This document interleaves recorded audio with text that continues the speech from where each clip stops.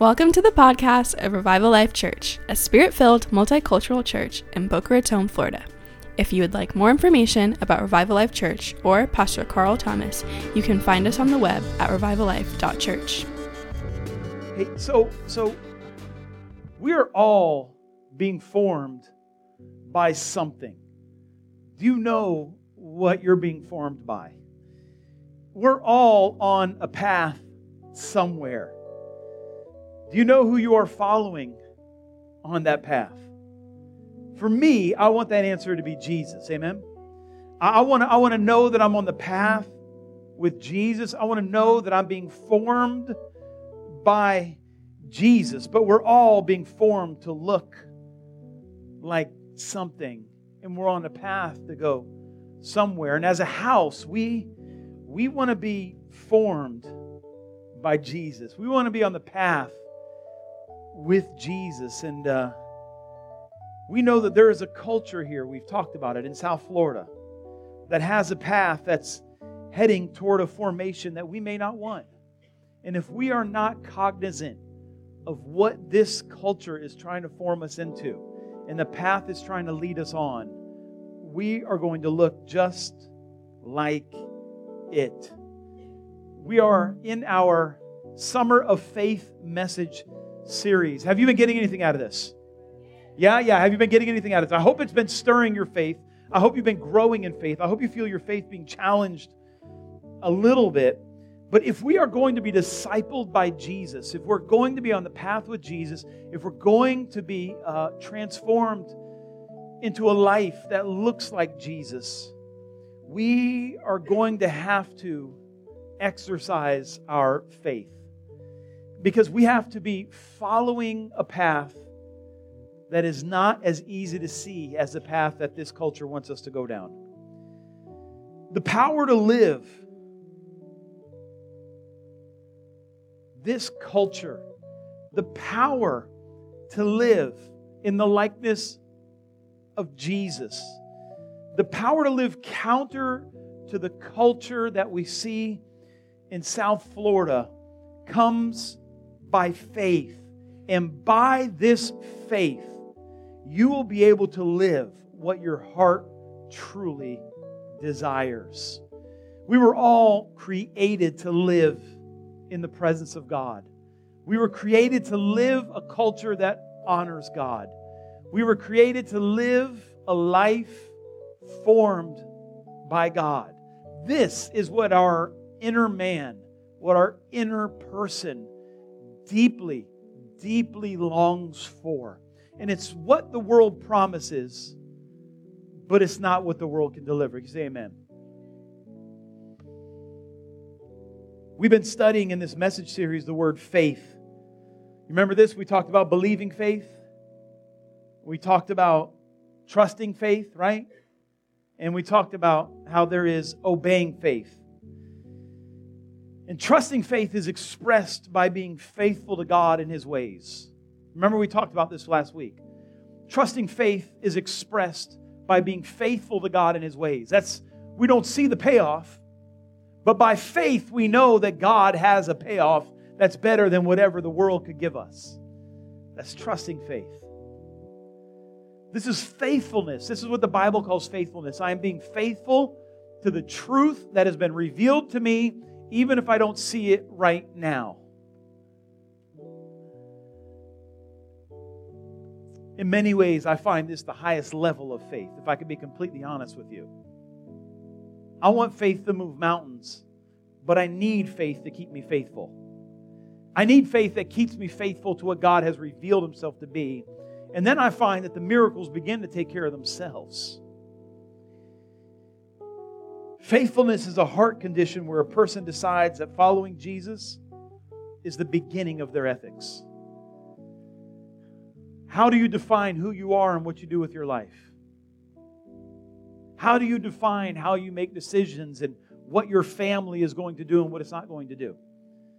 Hopefully it is, I have met Jesus and therefore this is how I live my life.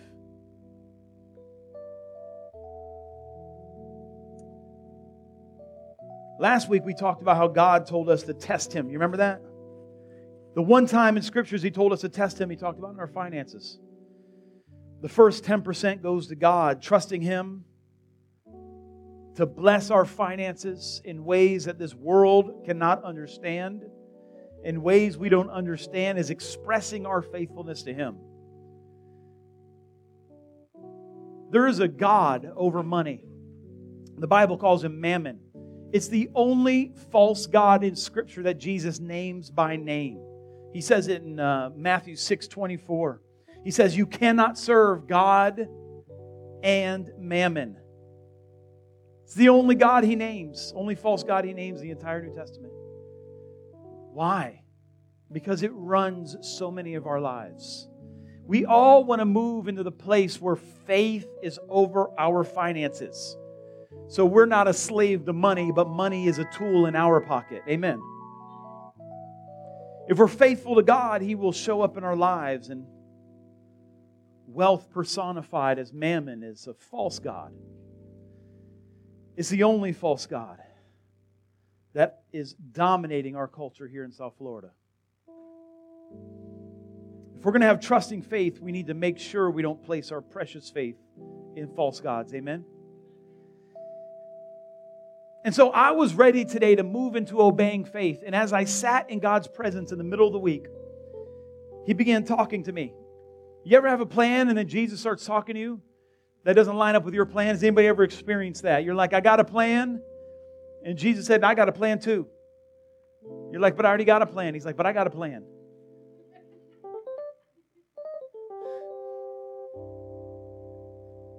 He said, I thought trusting faith was expressed by following God and His ways.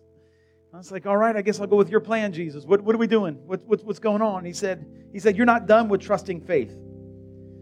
I said, but next week is obeying faith. I already put out a video. I put out a newsletter. I'm not sure if you know. He said, yeah, you're not done. So we see that trusting faith is faithfulness. And so God says to me, you talked about internal faithfulness, which is great. I said, I'd never heard that term before, Jesus. Thank you very much.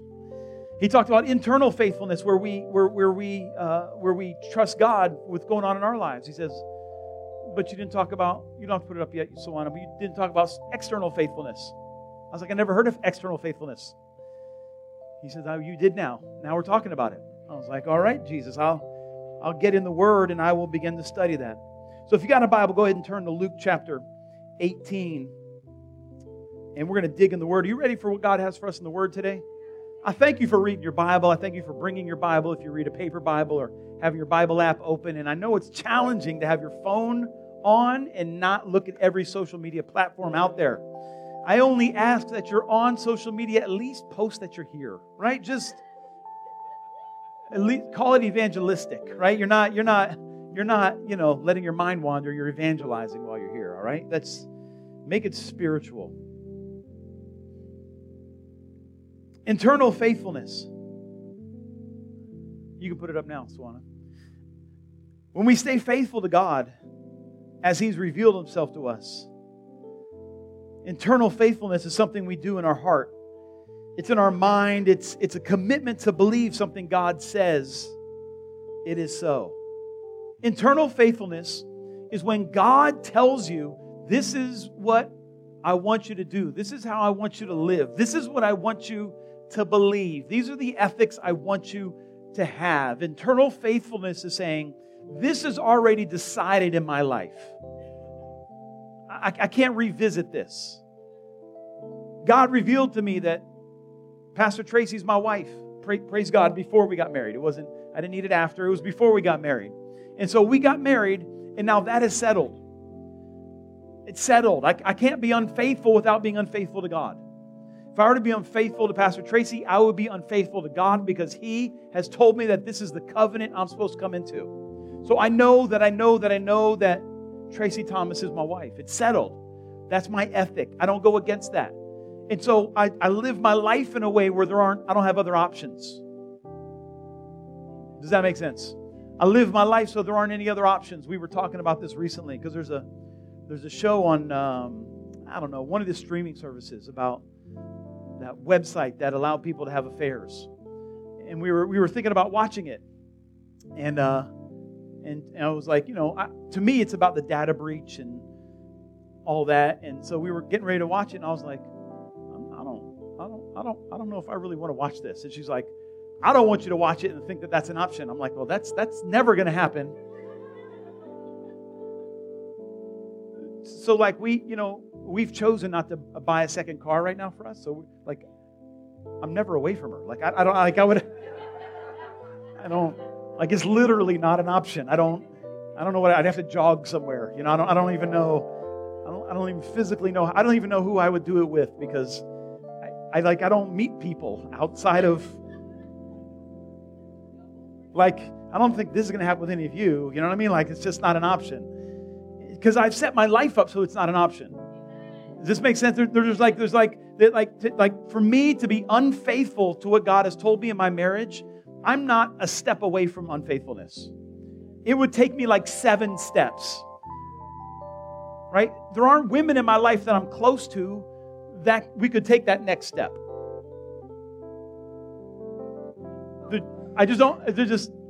I would have to like befriend a woman.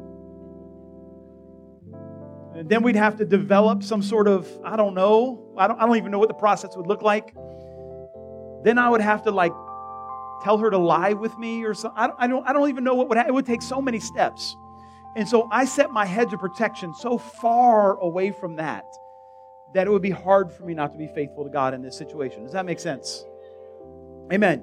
Amen. Yeah. Let me tell you, with my finances, we have pretty much, I have a fixed income, right? And so my tithes and offering are direct deposit. Like, that comes out every week. So for me to not be faithful in my finances, I have to purposefully tell the bank that I don't want to be faithful. Like, it's not like I can just, like, for me, I don't have to wrestle with it every Sunday. It's already decided. And if I get any extra income from offerings, people bless me, or I sell something, then I have a choice to make. But every Sunday, I'm standing there and I'm just looking at my giving receipt. Like, I get a text message. Like, you gave, or an email. I get an email. You gave. All right, hey, praise God. Lift up to Jesus. It's already settled. Like, this is settled for me. This is what I do. I'm not wrestling with these things. I want to move on from the elementary things. I want to move into the more mature things. I don't want to wrestle with things I wrestled with 10 years ago. Right? And so we take care of some things so there aren't options. Like, I'm trying to limit some of my options. Does that make sense? And so that's this faithfulness. I'm almost going to read the scripture, Mike. Don't let your fingers get tired. And so being faithful is it's more than just me doing the right thing, though. Right? I'm faithful to my wife because I love her and she's worthy, but also because I'm submitted to God. Right? But it's more than that. Being faithful it's a connection with God on a spiritual level. It's a connection where His Spirit lives in me, and my life becomes an extension of His. This is where I want to live. I want my life to be an extension of God's life. This is internal faithfulness, and it's being worked out. It's me trusting God's plan for my life. But at the same time, I need to work out my external faithfulness. External faithfulness, as I have come to study, is where I trust God to move through my life. This takes a little more faith at times. Clement of Alexandria said, "The faithful person lives constantly with God." And this is where I demonstrate the faithfulness of God, not just in my life, but in other people's lives. This is where I demonstrate the faithfulness of God in other people's lives as God moves through me. What does all that mean, Pastor? Let's get in the Word. Luke chapter 18, starting in verse 1. Now Jesus was telling them a parable to show that at all times they ought to pray and not to lose heart, saying, "In a certain city there was a judge who did not fear God and did not respect man. There was a widow in that city, and she kept coming to him, saying, 'Give me legal protection for my opponent.'" Every other translation of the Bible there, she cries out, "Give me justice. Give me justice." For a while he was unwilling, but afterward he said to himself, even though I do not fear God nor respect man, yet because this widow bothers me, I will give her legal protection. Making sure I'm in the right spot here. Yeah, I'm in the wrong book of the Bible. Y'all still love me, right? I appreciate that.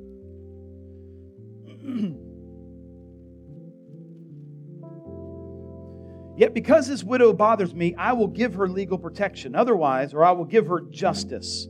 Otherwise, by continually coming, she'll wear me out. And the Lord said, hear what the unrighteous judge said. Now will not God bring about justice for his elect who cry to him day and night? And will he delay long over them? I tell you that he will bring about justice for them quickly. However, when the Son of Man comes, will he find faith on the earth? Father, we thank you for the reading of your word, and we trust that you will bless it and be present as we teach it in the name of Jesus Christ. And everybody said, amen and amen and amen. Thank you, Mikey. I appreciate your faithfulness. Now we have a parable here. Now, parable, of course, is a story that is not to be taken literally, but it's a story that Jesus tells to make a bigger point, right? So there wasn't literally a woman and a judge. We know that because it says at the very beginning, he was telling a parable, right? Just teaching us how to interpret the Bible here. It's important that we understand how to read the Scripture and how to understand what we're reading. But Jesus tells stories to teach us things that we would not believe if he just gave us a proverb. If you just read the Proverbs and believed them, Jesus wouldn't need to give any parables. And if you believe the parables, we wouldn't have to read the entire stories in the Old Testament. But the Old Testament stories are long versions of Jesus' short versions of the Proverbs. If we were just to follow the wisdom of God, we wouldn't need all this explaining, but we are slow. And we're hard of heart, and we don't like to change and learn. So Jesus is patient, and he is kind, and he came down in flesh to say, now you can't say you didn't know. Right? So he came down to break it down for us. But in this parable, it's important to understand where this parable fits in the teachings of Jesus as we read it in Luke. The parable before this one, Jesus is telling a story. This is a long story. And the parable right before this one, Jesus talked about how he's coming back. And he's like, y'all better be ready because I am coming back. And they're like, but you're here. Are you going somewhere? Like, yeah, no, he's coming back, right? And in the parable after this one, he talked about people being so self-righteous that they didn't think they needed God. So in between this parable, Jesus is coming back, and people are so self-righteous they don't think they need God. There's a story. And in this story, we see just two people. We see a judge who did not deserve to be a judge because he was unrighteous and didn't honor God.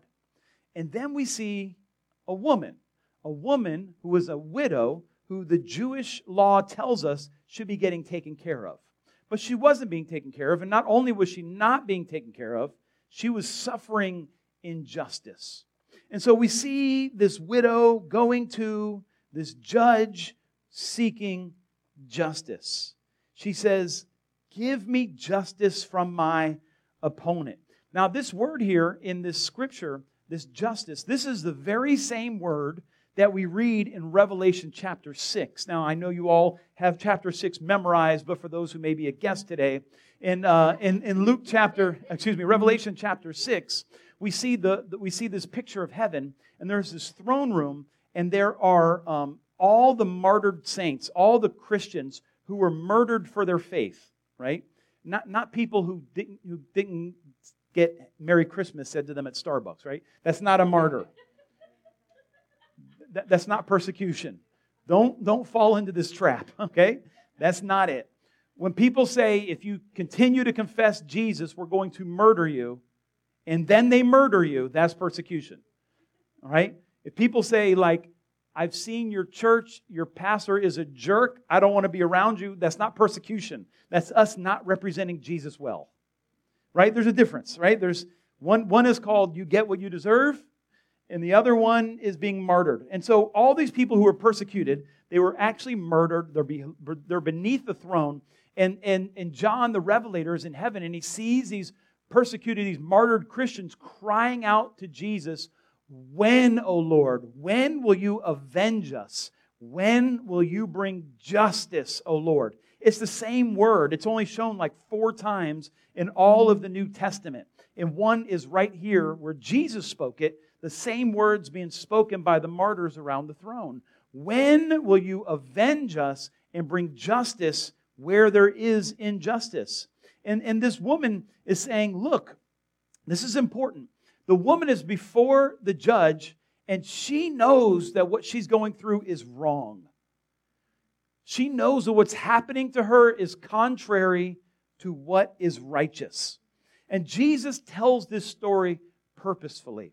We have a woman who knows injustice is happening. She's not wondering, maybe it's me, maybe I deserve to be beaten, maybe I deserve unrighteousness, right? Like we fall into these traps, like maybe it's a test from God.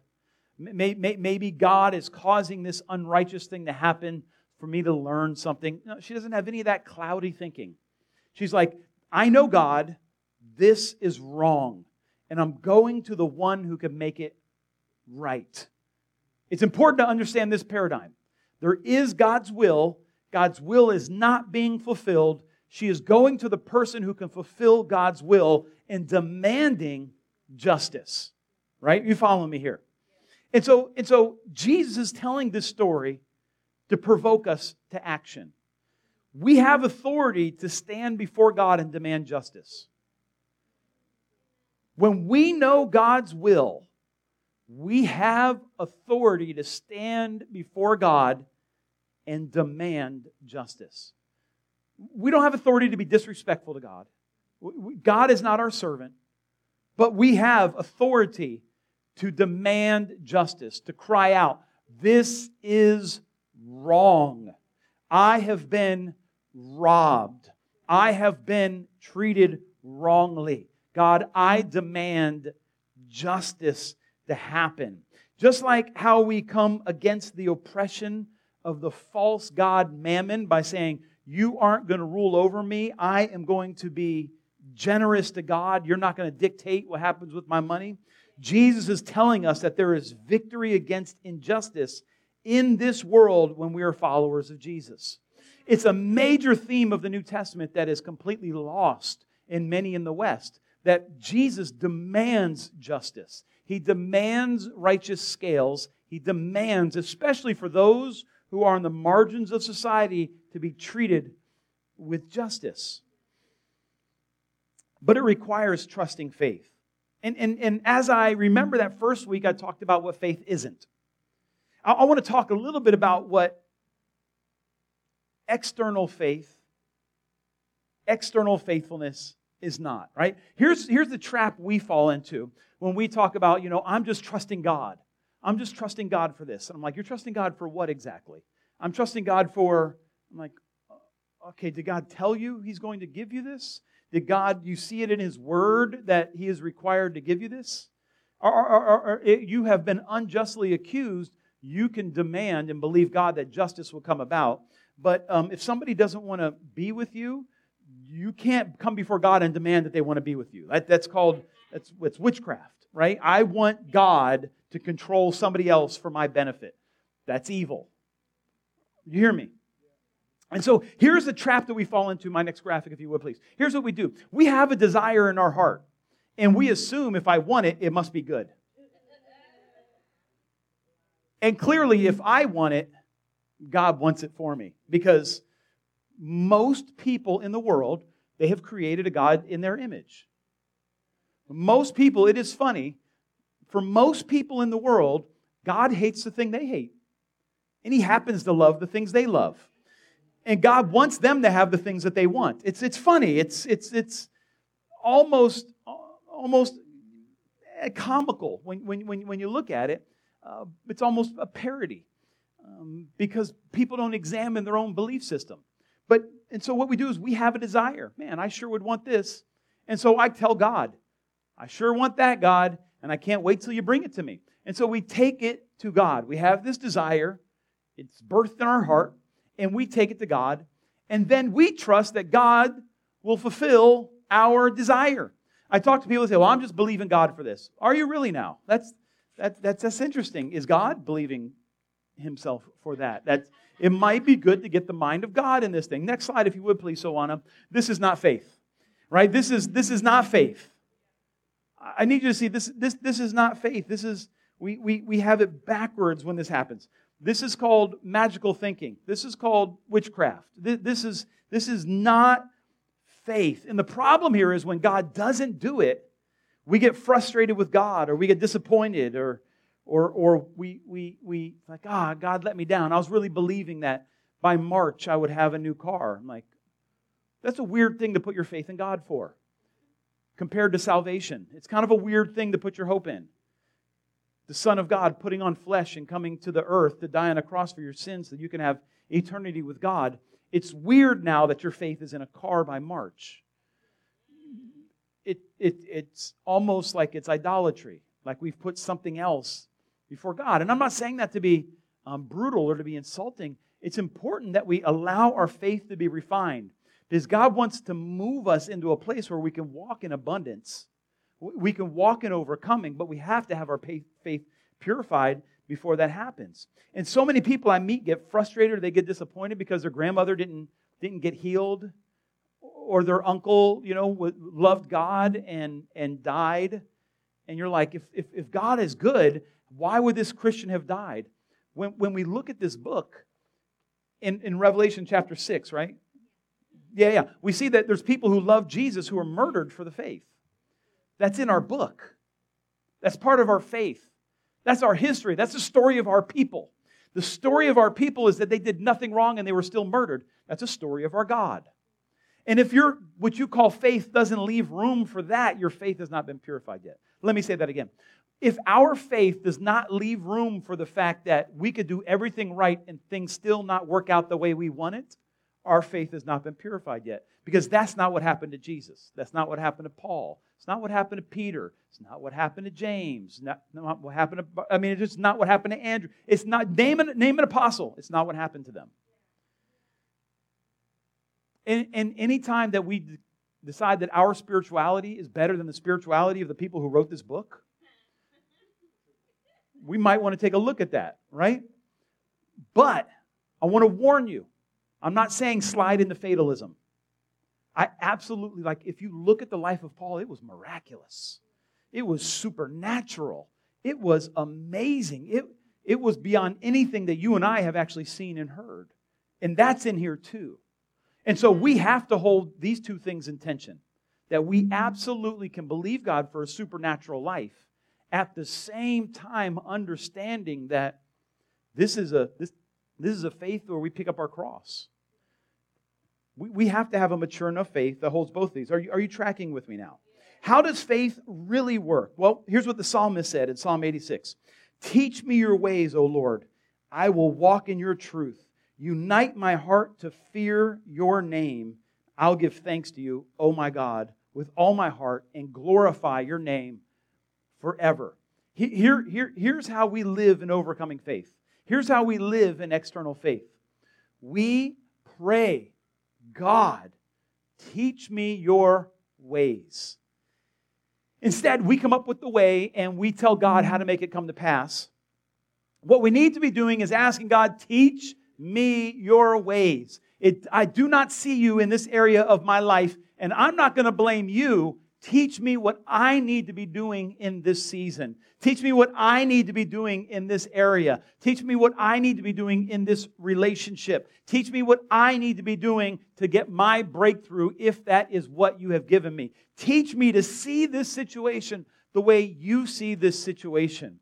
I've just seen too many saints who've prayed themselves out of the lesson that God had for them, and they don't mature into who God wanted them to be because they have so held on to their own desires as an idol, it never gets to mature into external faith. Next slide, if you would please. Sawana, here's how I believe it's supposed to work. We are to learn God's ways. After we learn who God is and what He's about in a certain area, we're supposed to seek His ways. Try to live the way God has told us to live. Third step, prophet. That's how we live. Learn God, seek God, profit. Let's say it together. Learn God, seek God, profit. That's it. We begin to profit when we live in God's ways of how He wants us to live. We spend a lot of time asking God to do stuff instead of asking Him to reveal Himself to us so we can know His ways and then produce lives that honor Him. Let me say this. When we live the life of faith, we live a life that fulfills our purpose. When you live a life of faith, you live a life where you actually are embodying the purpose of God in your life. You actually, what your heart is longing for, what the people of South Florida are longing for, is to know their authentic self. And so there's so many ways where people teach them what their authentic self is. And these people didn't create them. Yet they're giving them an identity that didn't even know is made for them. It didn't even come from God. It's just somebody who you think has it figured out, and they tell you how to look like you have it figured out like I do. But what we really long for is to walk in purpose. We long to be connected to something bigger than us. We long to have our spirits made alive, and that only happens when we live a life of faith. When God reveals His ways, we're supposed to have faith that we can be like Him. And we have to spend time with God to know Him. This isn't a phrase that you just repeat to yourself. There's no magic incantation that turns you into a child of God. It's not a phrase or a mantra. It is a process of knowing God and experiencing Him. We spend time in His presence. We spend time understanding His Word. And until you know that you know He has revealed His will to your life, you keep seeking God. I'm here to tell you this is the way of formation. Anything that is opposite the will of God is injustice. Anything that's opposite the will of God is injustice. In Florida, I'm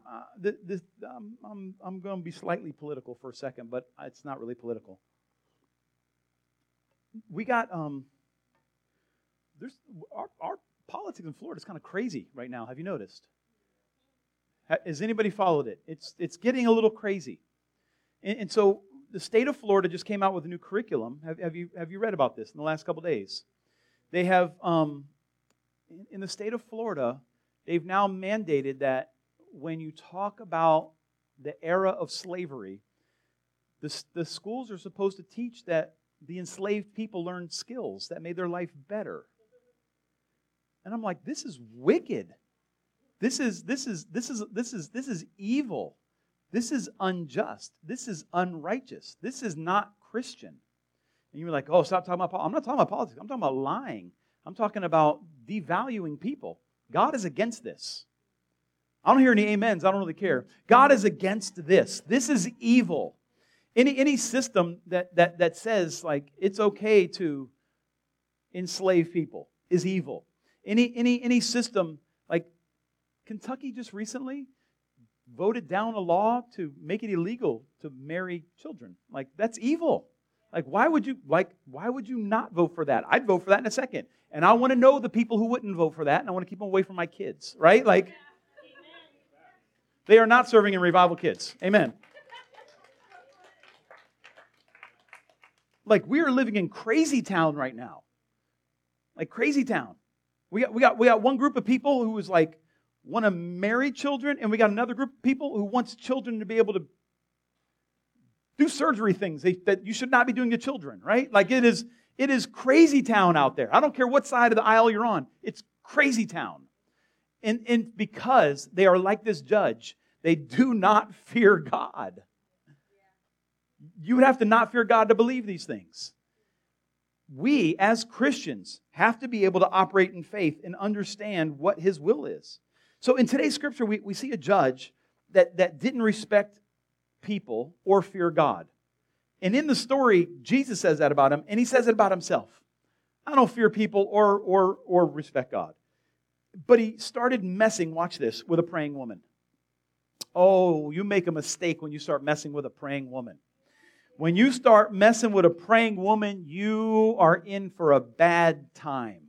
Life is about to get difficult when you mess with. I am convinced that there is nothing a woman of prayer cannot accomplish. I am absolutely convinced that there is nothing on this planet that can hold back a woman of prayer. This church was built on praying women. Many of you are here today because of a praying mother or a praying grandmother. These women stand in the background of so many churches, but these churches are being held together by praying women who see their families falling apart, and they get a hold of God and they don't let go. They just hold on till their grandkids get saved. They hold on till their kids start serving God. They just hold on. I tell you, if you want to mess, Jesus is telling us right here, He done made a mistake. I don't respect people and I don't fear God. But the praying woman came into his life. Watch out there now. Now, I got to tell you that you don't mess with the wrong people, because a praying woman be like, all right. And then just go to the prayer closet. She'd be like, I know your boss, Jesus. And I'm going to spend some time with him, and he's going to set all this straight. You get a praying woman on a case. I tell you what, I meet older women. We had a beautiful saint who led worship here about a month ago, and her mother, and I believe her grandmother, was it her mother and her grandmother was here? Her grandmother was here. I saw that woman. I just saw the glory of God. I was like, that's a woman of prayer. I said, I need you to pray for me, because God knows your number. I mean, like He hears your voice. Like some of us, I feel like we call and He just like immediately just like go to voicemail, right? Like you just gotta. He leaves you on red. You know what I'm saying? You're just like, I know you get this, God. I know you're getting these messages. I know they're getting there, and they're just left on red. But He's picking her up. Like He got a special ringtone, right? You know, these praying women, they got a special ringtone that make them happy. And He just starts, because they just been talking so much. I'm like, I need you to pray for me, because I know God hears your prayers, right? Like I believe this. I believe that a praying woman will move some things. And we got this praying woman. It says this in verse 4. It says, for a while the judge was unwilling, but afterwards he said to himself, even though I don't fear God nor respect man, yet because this widow bothers me, I will give her justice. Otherwise, by continually coming, she will wear me out. She will wear me out. You know that a praying woman will wear you out. Sometimes, I'm telling you today, this is going to be a breakthrough for some people in this room today. Sometimes you just got to wear out the devil with your prayers. You got to wear out the devil with your intercession. You got to wear out the devil with your declarations. You got to wear out the devil with your rebuking. You just got to wear him out. I'm reminded, I'm flooded with stories that this happened. Flooded with stories. I see more deliverances happen when I just refuse to stop praying. You know what I'm talking about, Duke? Sometimes you just see him there and you're just like, I could wait. Like you will be leaving. You can stay and be tortured in this person, or you can just eliminate the suffering and leave now. Like it's totally up to you. I'll just speak to a demon sometimes. I know you're there. You know you're there. I know you're there. Just leave. Because I'm not going anywhere. And I'm just going to call down fire on you until you leave. Like this is just going to be a suffer fest for you. And I promise you, I got more time here than you do. Because I got the Word of God. I got the authority of God. I got the name of God. I got the blood of Jesus. I got all these things. I got the Spirit of God working on my behalf. You can just be tormented here as long as you want. But I will wear you out and you will leave. Sometimes you just got to fast and pray until you see the breakthrough. You just got to hold on, declaring what God said until those things get breakthrough. You just got to wear them down sometimes. Anybody with me here? You just got to wear it down. Watch this. Verse 6. And the Lord said, hear what the unrighteous judge said. Now will not God bring about justice for His elect who cry out to Him day and night? Will He delay long over them? Oh, some of you just like this scripture is going to be the key to your breakthrough. He tells a story about this woman who wore down the judge. And I'm going to help you out a little bit here. Let me give you a little Bible keynote here, right? A little cheat sheet. If Jesus says something, it's the truth. You could take that to the bank. It will never change. So Jesus tells this little story about a woman wearing down the judge. And then Jesus says, will not God bring justice for His elect? Are you saved? Are you saved? If you're not, take care of that because this ain't going to help you at all. Will God not bring about justice for His elect who cry to Him day and night? Will He delay long over them? Watch this, verse 8. I tell you that He will bring about justice for them quickly. Oh, Jesus. That gives me some authority. That gives me some, this gives me some authority. I now am not just supposed to just sit and suffer in this life. So many people look at Christianity like, I can't do this, I can't do that. Like, I don't know, why would you want to live unrighteous? What in your life would make you think that living unrighteousness would be better? This, like you're looking at this all wrong, the wrong paradigm. What I get to do is live in the kingdom of God, which people have wanted to do for thousands of years. I get to do it. I get to live in the presence of God. I don't have to go to the temple. I don't have to be the priest once a year who gets to go beyond the veil. I personally get to sit in my home office and just wait on God, and He comes into my home office. Why would you not want to do that? Why would you not want to live a life that happens? I do, and I want more of it. But Jesus says something a little farther here. He says, if you see an injustice, will He not bring about justice for you quickly? So this unlocks possibilities here. What are we supposed to do about this? Now, this is not magic. You can't manipulate God to do what you want Him to do. But when you know the mind of Christ, Jesus tells us what to do about it. He said He's coming at the end of the age, but I wonder, maybe there's an appointed time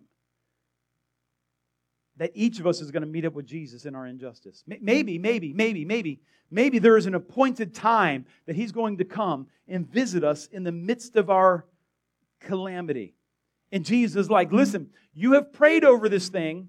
You brought it before God, or God sees your injustice, and at one moment, the Son of Man, the deliverer, the righteous one, the propitiation for our sin, the one who brings about God's plan, when He shows up, will there still be faith there?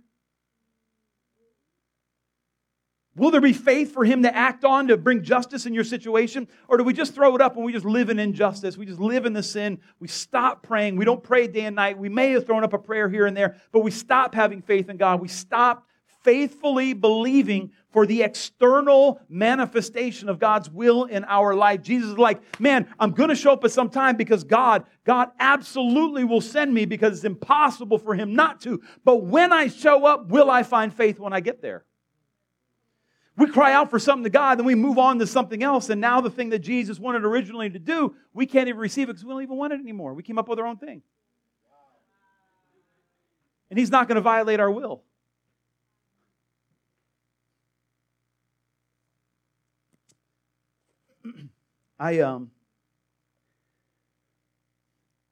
So many people I've seen in my little walk with Jesus give up right before the breakthrough. It's weird to watch. I'm going to tell you a story. I don't want you to read too much into it. But Pastor Tracy and I planted a church before we planted this church.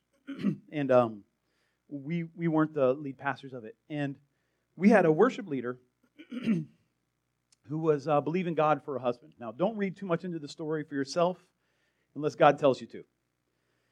And this story's going to get weird for a second, and then it's going to get a little weirder. But it's summertime. It's a summertime story, right? So it was a small church. It was a church plant, and there was only a handful of us there. And there was only a little handful of single people. And I was one of two single guys. Pastor Tracy was one of two single women. And I guess they started doing math. All right? I don't know how many people there are in South Florida, but apparently there's only two guys, on the list. I don't know. And out of the two options, one was not a candidate, as far as I was concerned. If I could just be kind. And one day I was in prayer, And I had been saved, I don't know, about a year and a half at this point. And the Lord told me that Pastor Tracy was my wife. Many of you know this story. I've told it many times. The Lord told me that Pastor Tracy was my wife. We weren't dating or anything. He just told me. He didn't say Pastor Tracy. He said Tracy. And yeah. And he told me that's my wife. And so I had saved up some money for something stupid. And I decided that God didn't tell me that something stupid. He told me to get engaged. So I spent my money on an engagement ring. And I asked her out on a date. And on the date, I proposed. Because God had told me that was my wife.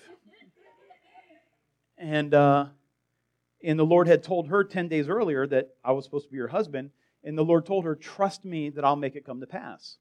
Right? And so we got engaged. So when I proposed, it was kind of a surprise to her. I proposed. She said yes. I went for the kiss. She gave me a hug. A little weird. I've forgiven. I believe my heart is healed. I'm not totally sure.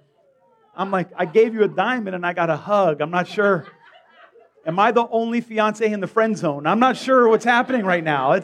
How do I read this? I don't know how to read this. But it was our first date, and so she's like, I'll be engaged. I'm not sure I'm ready for that level of intimacy. I don't know exactly.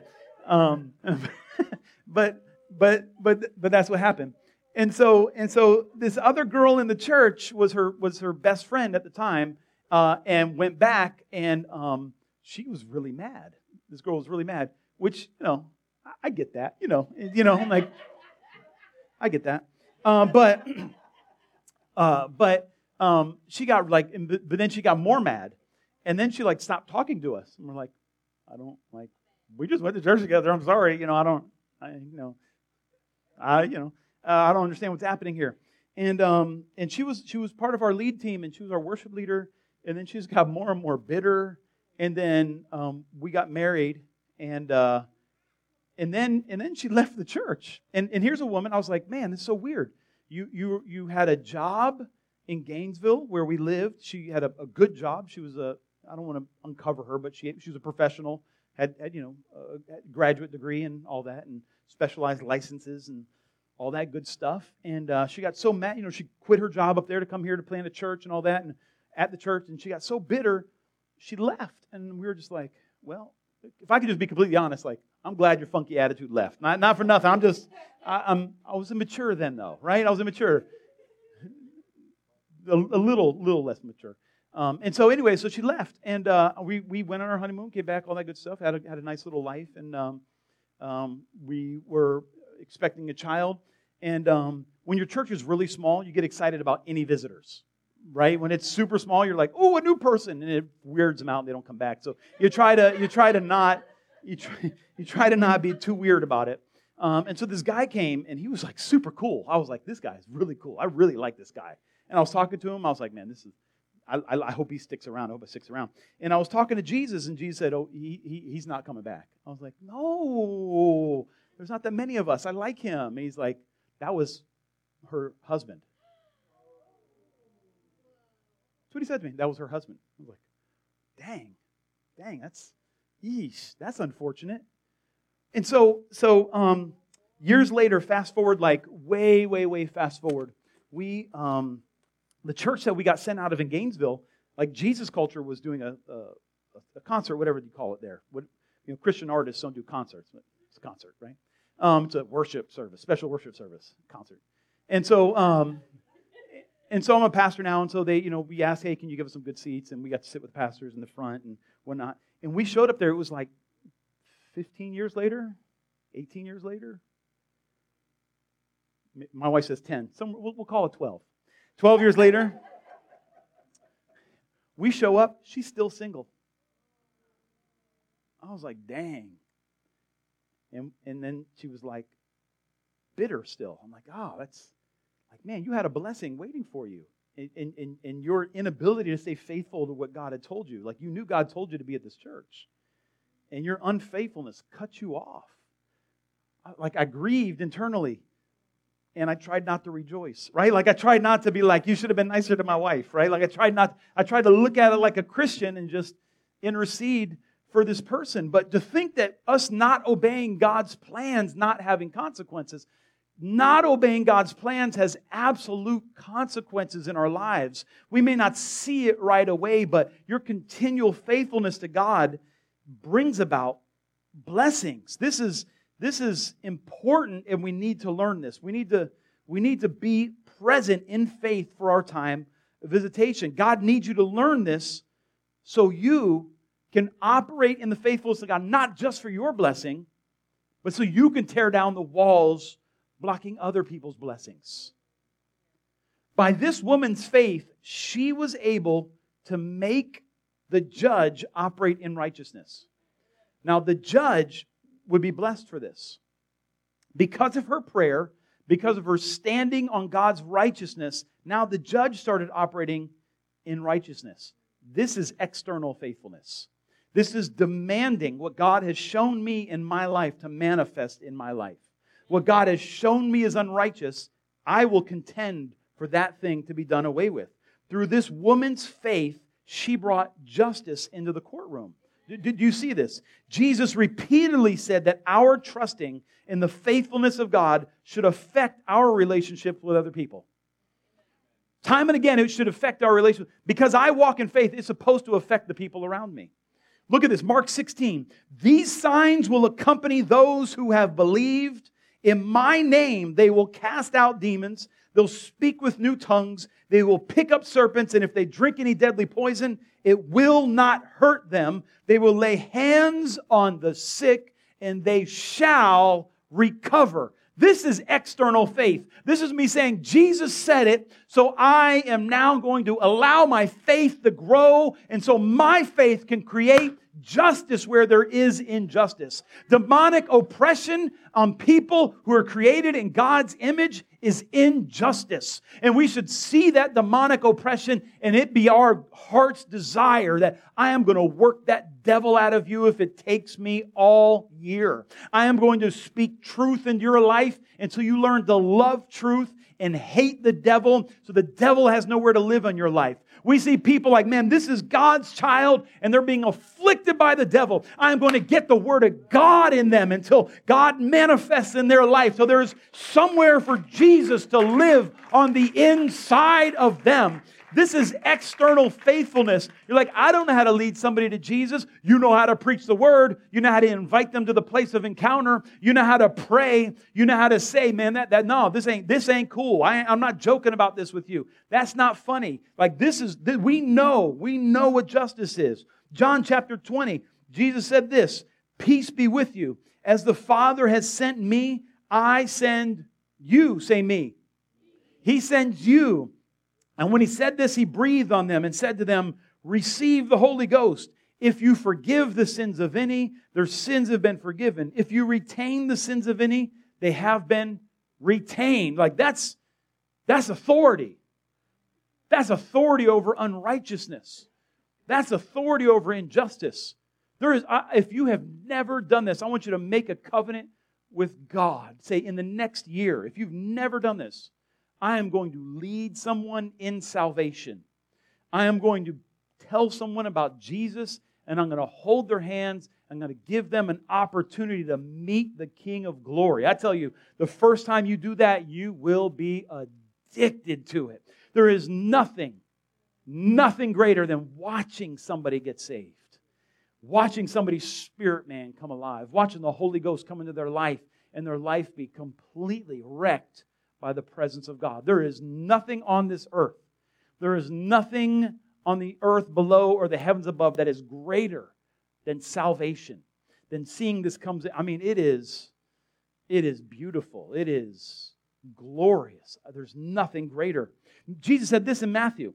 He commanded His disciples. This is before His resurrection. He said, heal the sick, raise the dead, cleanse the lepers, cast out demons. Freely you've received, freely give. I want to say that last sentence again. Freely you received, freely give. Have you received anything from Jesus?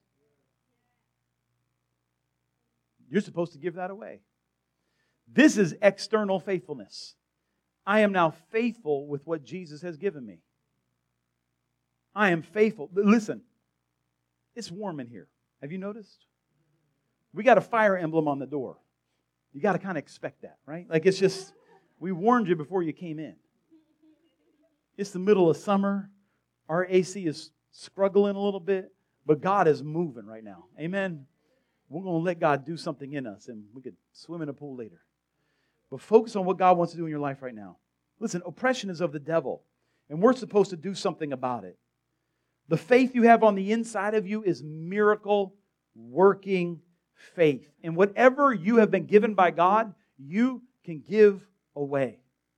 Hear me. Whatever God has given you, you can give away. And when you give away what God has given you, it multiplies in your life. You don't actually have less. You actually get more. Why?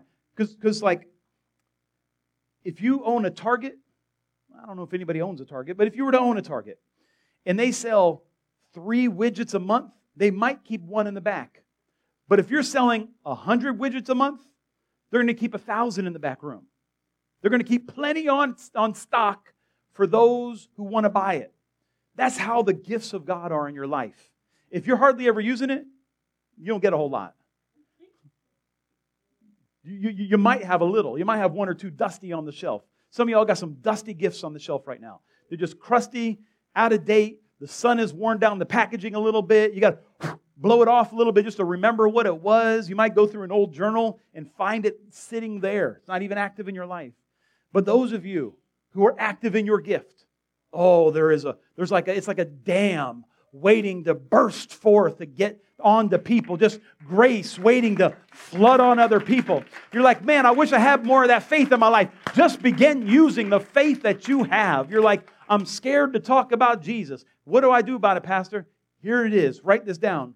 Talk about Jesus. That's how you do it. You just begin to talk about what Jesus has done in your life. And the more you talk about it, the more stuff He gives you. Like He will give you illustrations. The more you talk about Him, the more you will see Him work in your life. The more you share Jesus, the more Jesus you get to share. The more people you pray for healing, the greater healing gift you have. It's just how it works. Whom gives a little, and a little is given to him. But when you give a lot, man, exceedingly, abundantly, pressed down, overflowing shall it be in your life. Like God wants such an anointing to be in our lives that we see injustice and we're like, oh, I know how to take care of that right now. I know how to take care of this right now. I want to be the person that Jesus says, man, this person's been oppressed too long. I know Carl's got a whole watershed of deliverance anointing. Let me just send them over there because with the word, that devil's going to come out of that person. He's not going to have to wrestle. He's not going to have to fight. He's not going to have to beg and plead and scream and watch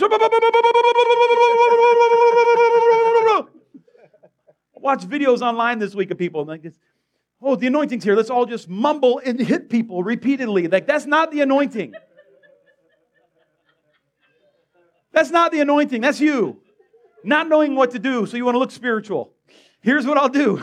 I don't know what to say here. And they're shaking them like, you're not going to shake it out. It doesn't come this way. This is not how the devil comes out of people. You know how it comes out? By faith. It comes out by faith. And I understand you wanting to work up your faith, but your faith is not in your body. It's in your spirit, man.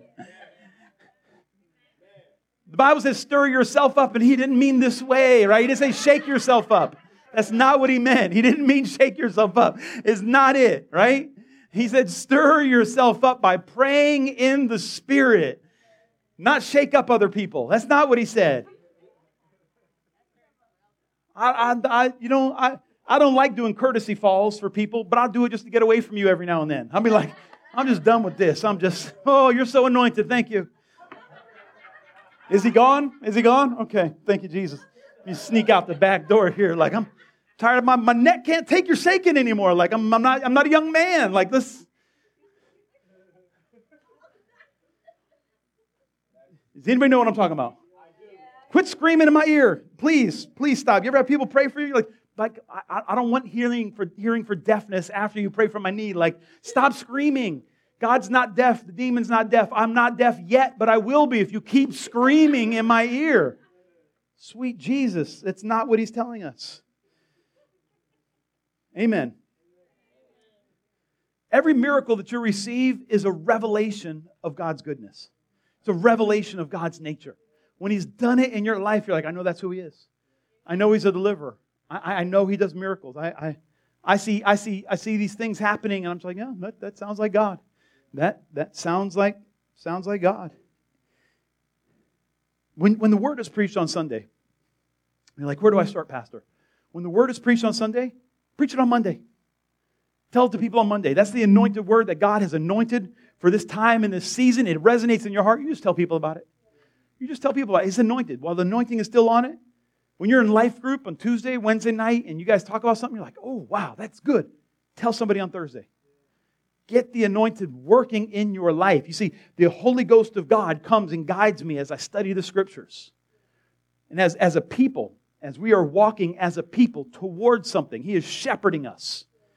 And the Holy Ghost is there anointing your reception of this Word. And He's breathing on this Word in your life. And He's doing something in your life. And what you want to do is partner with what is being preached. We've got to get out of this consumeristic spirituality. I eat a little here, I taste a little there. No. Where do you get fed? Where does God know to meet you? If God's going to send your husband, do you know where it is? Be there, right? When God is sending the prophetic word, value it there. Hallelujah. Hallelujah. And you partner and you watch that thing begin to work in your life.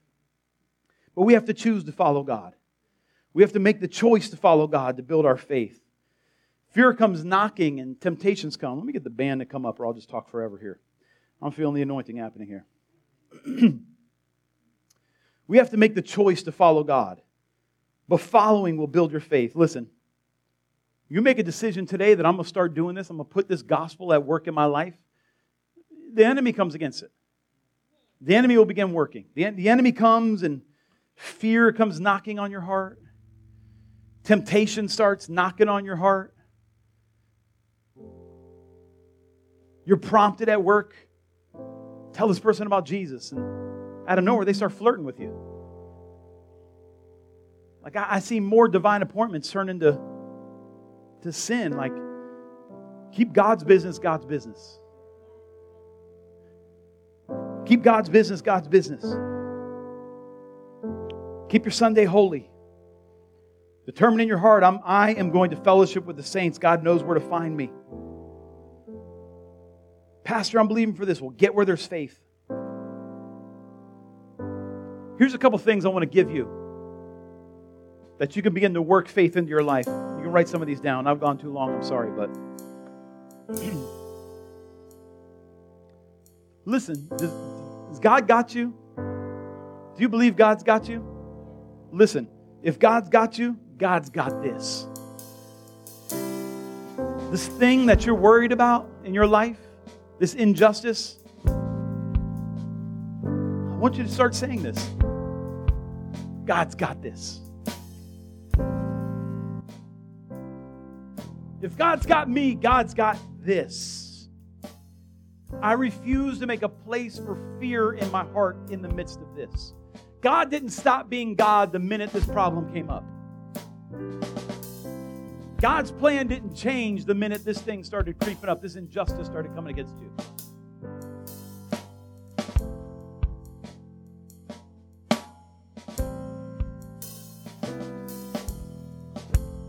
I've seen Him do it before, and I know He'll do it again.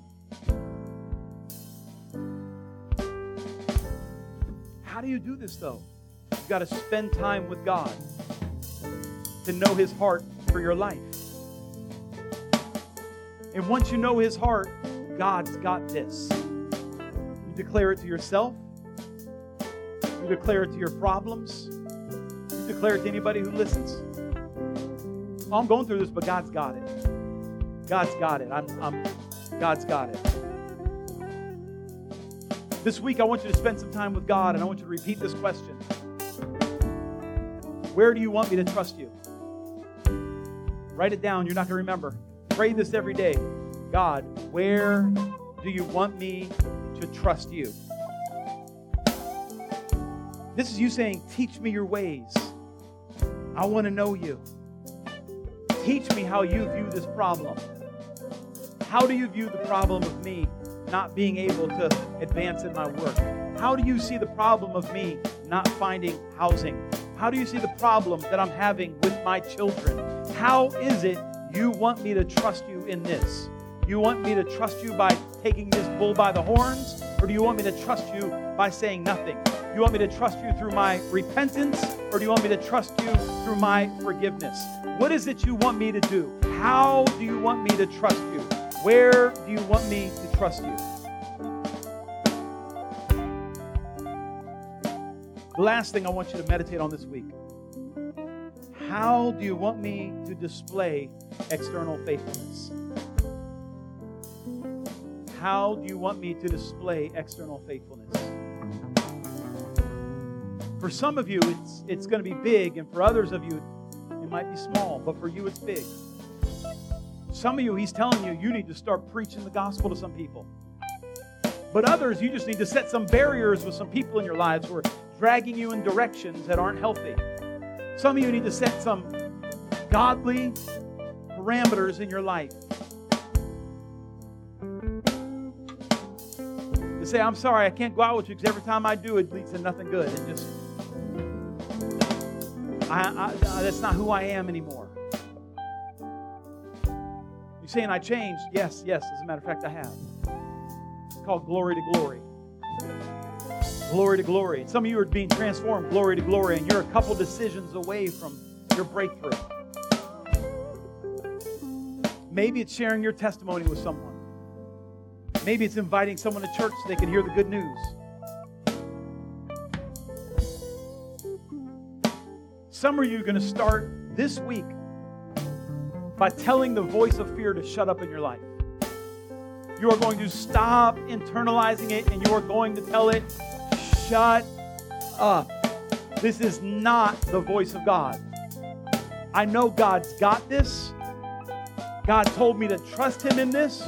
And you telling me it's not going to work out has to be the voice of the devil. So I am telling you to shut up this week. You say amen. Stand with me if you would. If God's got me, then God has got this. But I need to be faithful to God in my obedience to what He's told me to do. Some of you right now, I want to challenge you to make a faith step.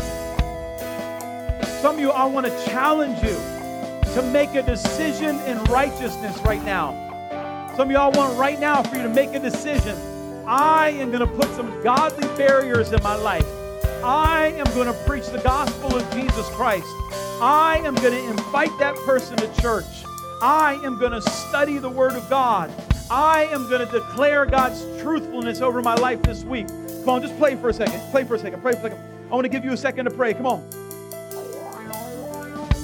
Yeah, kids, do that. Come on. And just right now, just talk to God.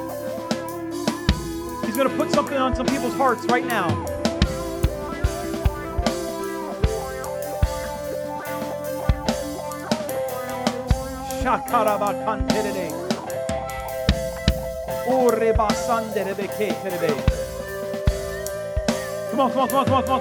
Come on, just pray for a minute.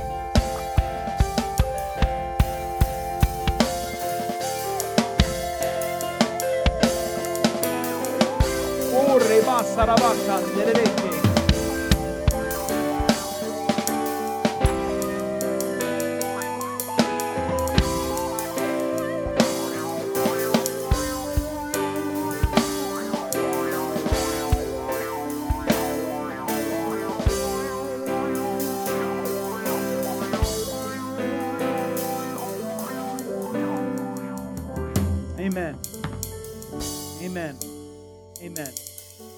Did God meet you today? Did you meet God today? Did you encounter Him today in the service of the Lord?